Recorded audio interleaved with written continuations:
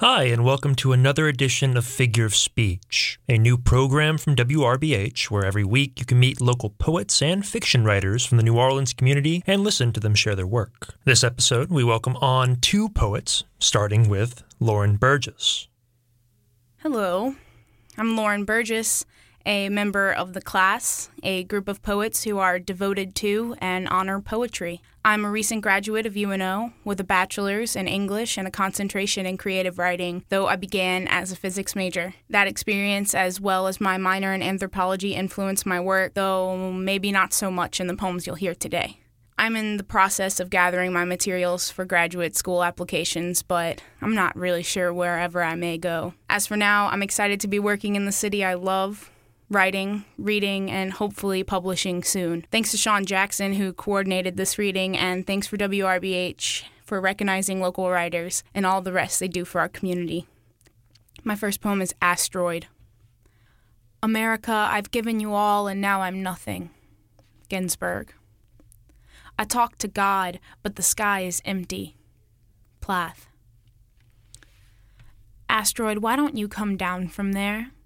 I confess I have no inner resources other than the dictionary in my purse, but you like that.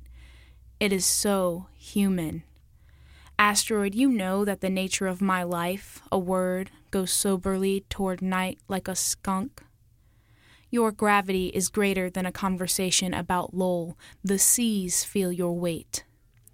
I need your grazing occultation, how you reach the sudden limit of my scope and disappear. Asteroid, are you here? Do you like the look of Boston?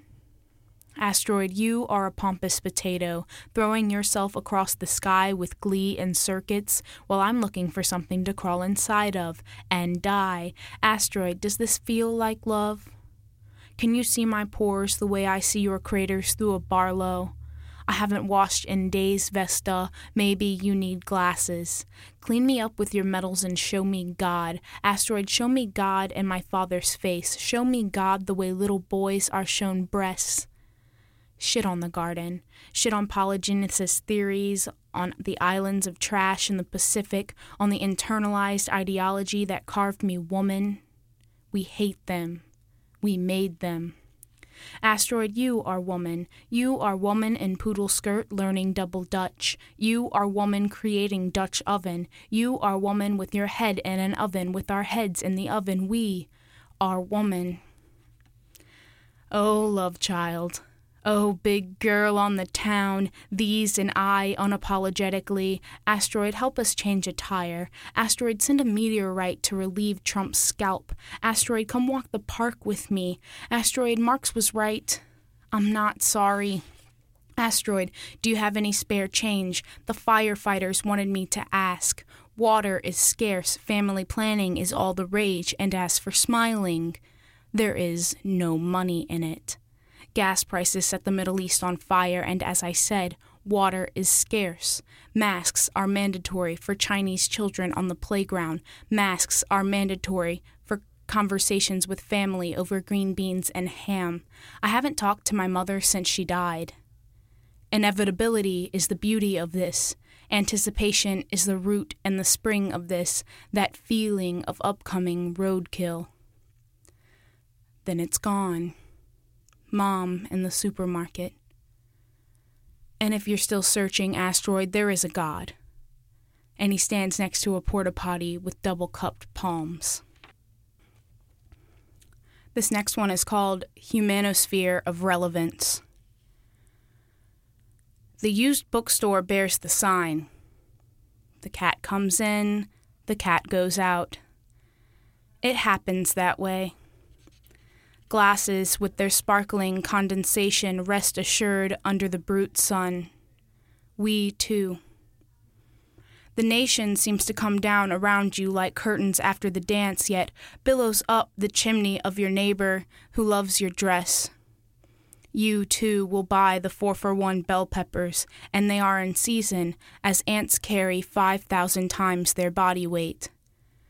Fumble with that. There is a tree on the back porch that keeps on, no matter how many times I let it freeze.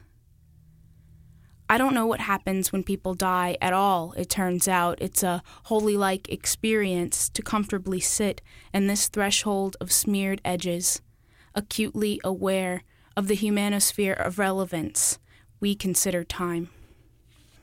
This next one is called A Magician Walks into the Laboratory, and it's a found poem from a CIA document of the same name.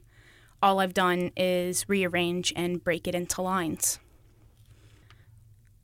Dear editors, a 1A Kvortov from Tbilisi has discovered in himself some understandable force which emanates from him, and he would like to share it. A self-educated magician, he has been investigated by 2 specialists after reports that he heals patients by the laying of the hands. Some subject, complains of pain in the loins. Our magician concentrates, goes into a trance, stretches out his hands, and approaches the patient. The nervous activity of the subject, who has the hands laid on him, makes its imprint against the fiery panorama of live sparks. 100-fold repeated rumor states that somehow experimentalists have been able to photograph a mysterious luminescence, maybe even a sign of holiness, a halo, that a person is supposed to emit.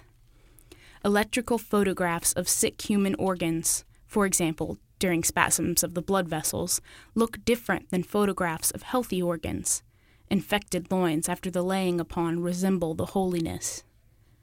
The author of these lines drank a glass of wine to the flowering of science.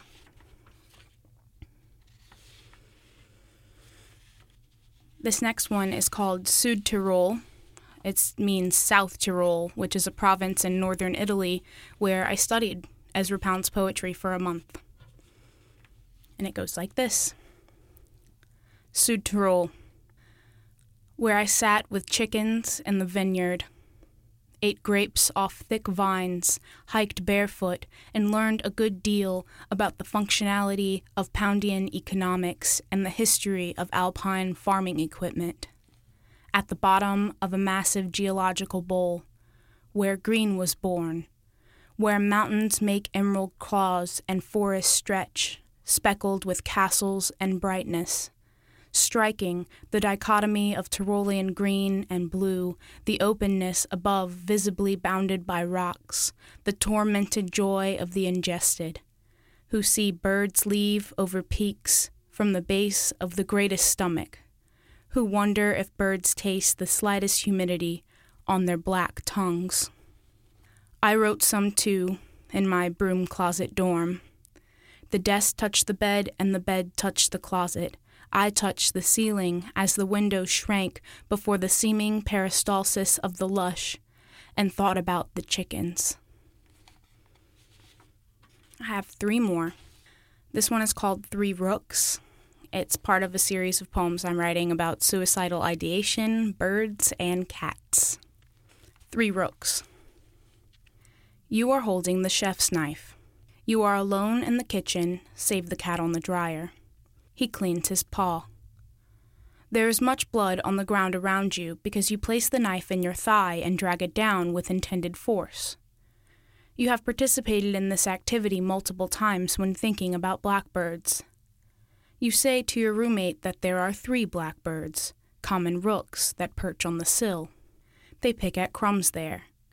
They drink water from the sink, and you know this because you try to drown them, you tell her, but there is never enough water. It is a real problem, you say. She goes to her room. There are no blackbirds. There is only you, save the cat on the dryer. When you think about blackbirds, you think about death. You think of who would be responsible for cleaning you up and delivering you to your mother. You think of the different hats at your funeral. You think of blackbirds spiraling in tandem above your mother on Sundays.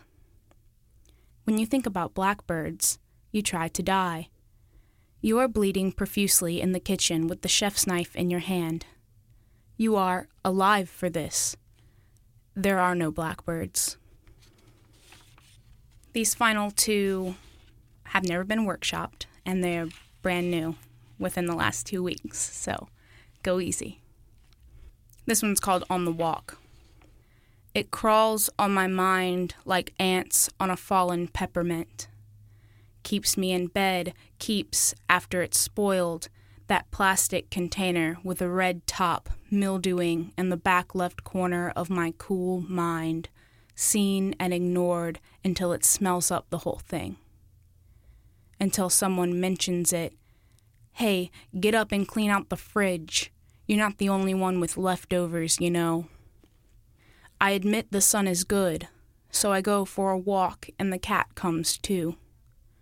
When we hit the end of the block, he stops and readies himself. A finch there, perched on a leaky hydrant.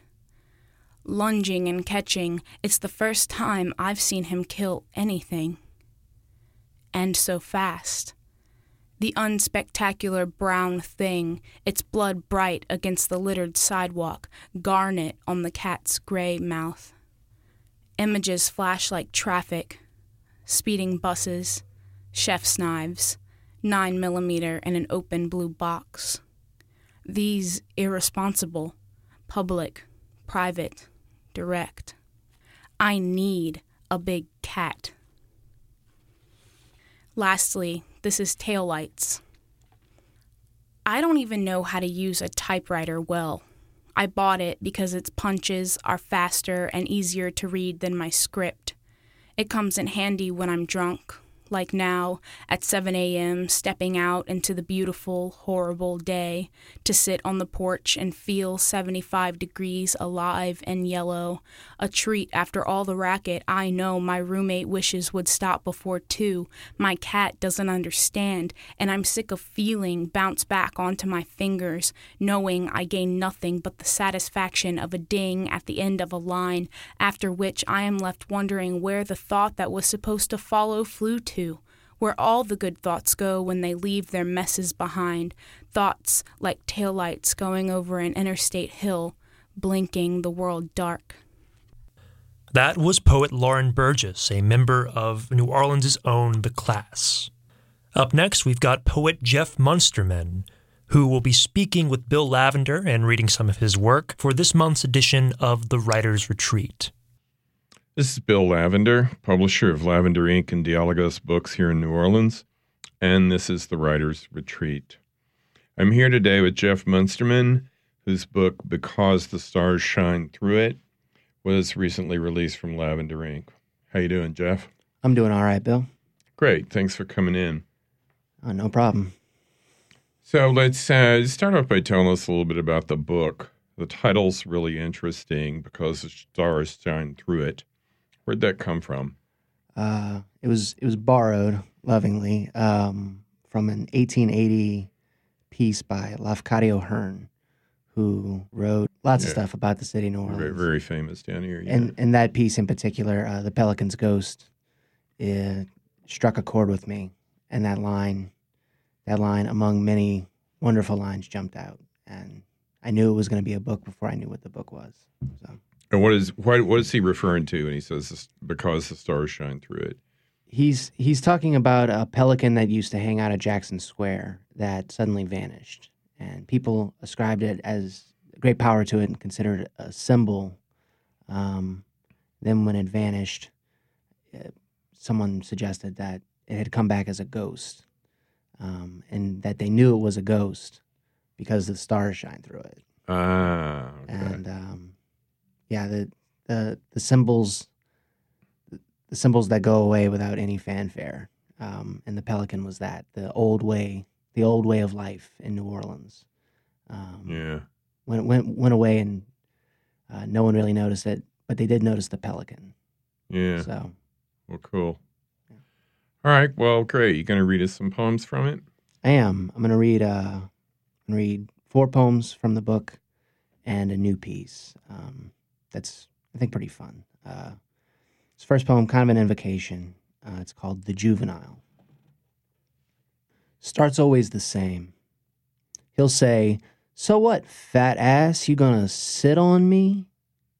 So I say yes, then throw a punch where, after pushing him to the ground, I'll drop my fat ass on his chest and pin him to concrete or dirt, punch until I can't punch anymore and pick loose from knuckles pieces of teeth.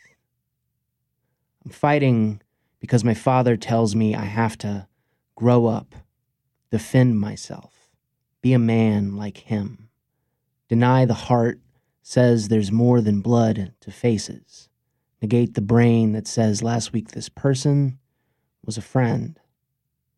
All my brother's friends take turns teaching how to take a punch, to hit, and get hit hard. Because it's funny when I cry. Because I need to learn. There's nothing in a face but blood. Bent fists extract when madness grips the core of you. That core that needs protecting no matter what. I scar the kid. So what? He called me fat ass. Let him wear his mistake through puberty into old age. Make him know blood his face holds isn't his. It belongs to me now. Wow. Reminds me of my childhood a little bit, but I was always the one on the bottom being beaten. Well, nobody ever had such kind thoughts who was beating me, I don't think. Well, it's you start on the bottom and you're encouraged to find your way to the top. Exactly. It's not really much better on top. Right. Sometimes. That's what the piece for me. Yeah. Okay. What else you got? Heart gozle. A white-tailed deer stared, eyes waiting the heart. The night a truck swerved, fear striating the heart. First brush with death. The freight truck crash. God showed me his way of negating the heart. Just 9 years old when the doctors diagnosed my father's rheumatic fever, a sore throat fating the heart. Some folks wash their hands clean where they drink. They shake water white, ripples reverberating the heart. I jogged down the dusty path, body desperate to fly, but fell gasping. My chest pounded, gating the heart. They pounded on his chest in the waiting room where he collapsed, gloved fists berating the heart. When they called my mother, she knew he was gone, but the doctor dangled slightest chance, baiting the heart. I have come home on a train coursing tracks of old wood and iron, each horn blare translating the heart. Just 2 lines, Jeffrey. Just 2 lines. Get them out. They're doing nothing but write it. Medicating the heart. I had trouble writing anything, and then remembered a story from another New Orleans poet, Andy Young, that sometimes the ghazal, which is a very old form, it's from Persia, but that sometimes a ghazal could only be 2 lines long. Yeah. That sometimes it was written generationally, and each generation would sometimes carry on in writing 2 more lines, but that some were only written, there were only 2 lines. That line, that idea of just 2 lines popped into my head, and then the poem kind of happened around it. Oh, cool. This is called Let's Get On With It. I have seen the desolate tissue of your thigh, inked to tarots, telling lustrous tomorrows now won't come. Your pleasures pitched into fever, numbed you to the thick visions dawn often conjures. If surviving was easy, everyone would do it. Your hollow conscience, like a dark cathedral, screams for candlelight. Instead, you take your life like others take a bath. All night, I shed fierce tears, attempt to shake the thought. It's all my fault. You'd broadcasted sadness, clear as blackberries speaking sugar to a hungry tongue. But I'd missed it. Then I remember your casual smile revealing nothing but its brilliance. a bluff more practiced than cursive. With left cheek cocked, you lean on heaven's gate as angels gabled under clouds renounce your seductions. Termite wings blossom from cornices and drip-drop the carpet, filling each dingy fiber with a gulf of loss, an ocean of translucent tears. I love that last image utilizing the termite wings, which not everybody has seen, but down here we see them all the time. See them all the time. Yeah. When the termites start bashing themselves against the light, yeah, and there's thousands of them, it seems like, and the next morning all you see is their wings, these tear-shaped, translucent wings. I had been writing a poem about this friend, and again, it was a situation where I couldn't write it until I found the language to serve the subject was too big. Yeah. And when I found the language that could serve the subject didn't feel as big anymore. That's usually how it has to happen for me. Right. I have to find the words. Yeah, me too. Yeah. It's there are too many things that are too big to talk about. But the words help. Yeah. You find the words first. Yeah. This one's called And Suddenly. And suddenly your toes are tracing ampersands in dirt. Summer brings a melody that dashes thoughts of lasting past the heat, like Maris guessing if he'll last to 61. There is no asterisk. You pack mascaras and board a bus for somewhere colder. Better to your luck. Before the tide this night erases all your punctuations, an alligator drags his icy belly through the sand, deleting almost every curvature your lazy toes designed. It would sicken you to find your crushed butts still dozing in the ashtray, lipstick stains ringing filters. Everything human leaves a mark. Everything human dies. Near the river there's a house I thought we'd share. Its shingles are the broken teeth of harsh winter, damp drywall slashed by kids who went with spray cans to profess those childish loves we find in later life too passionate to keep alive. I would have taken you to the dark, river-bitten nail of land and let sunlight disinfect what others put inside you, the hard questions and vain exclamations.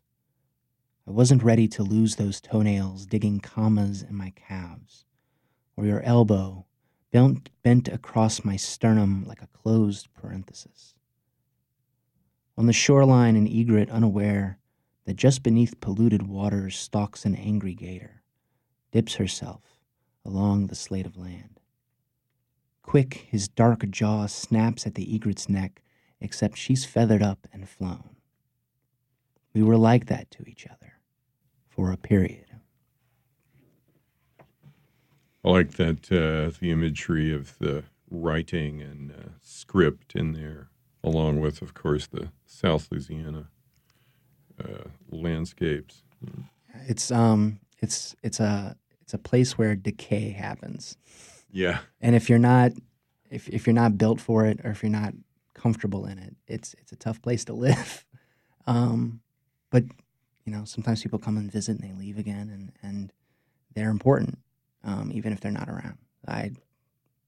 So I attempted a love poem for someone that I miss, but also understood you have to go away. So yeah. You left a mark, right. But our relationship is over. It's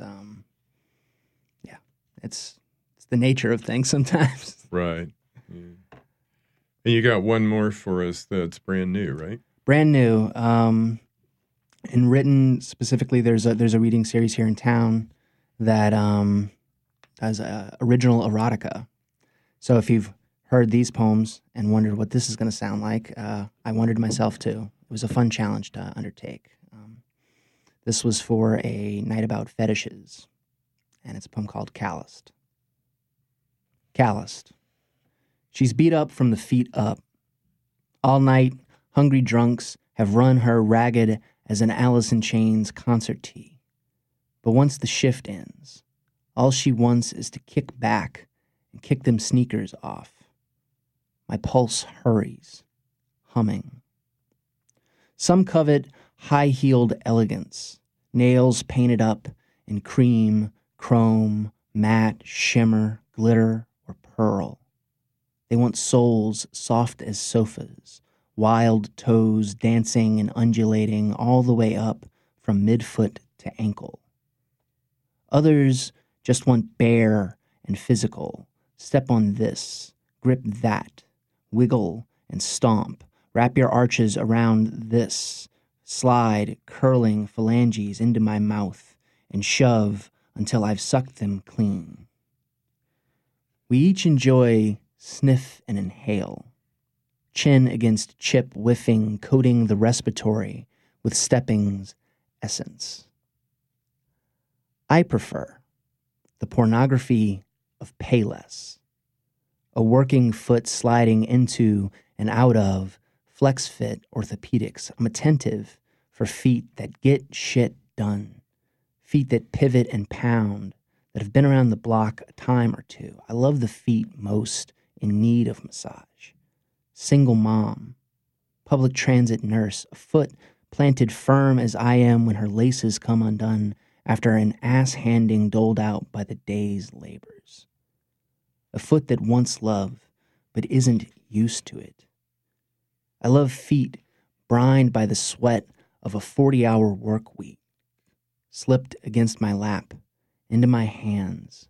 I start at the arches, thumbs rolling upward into each pummeled mound.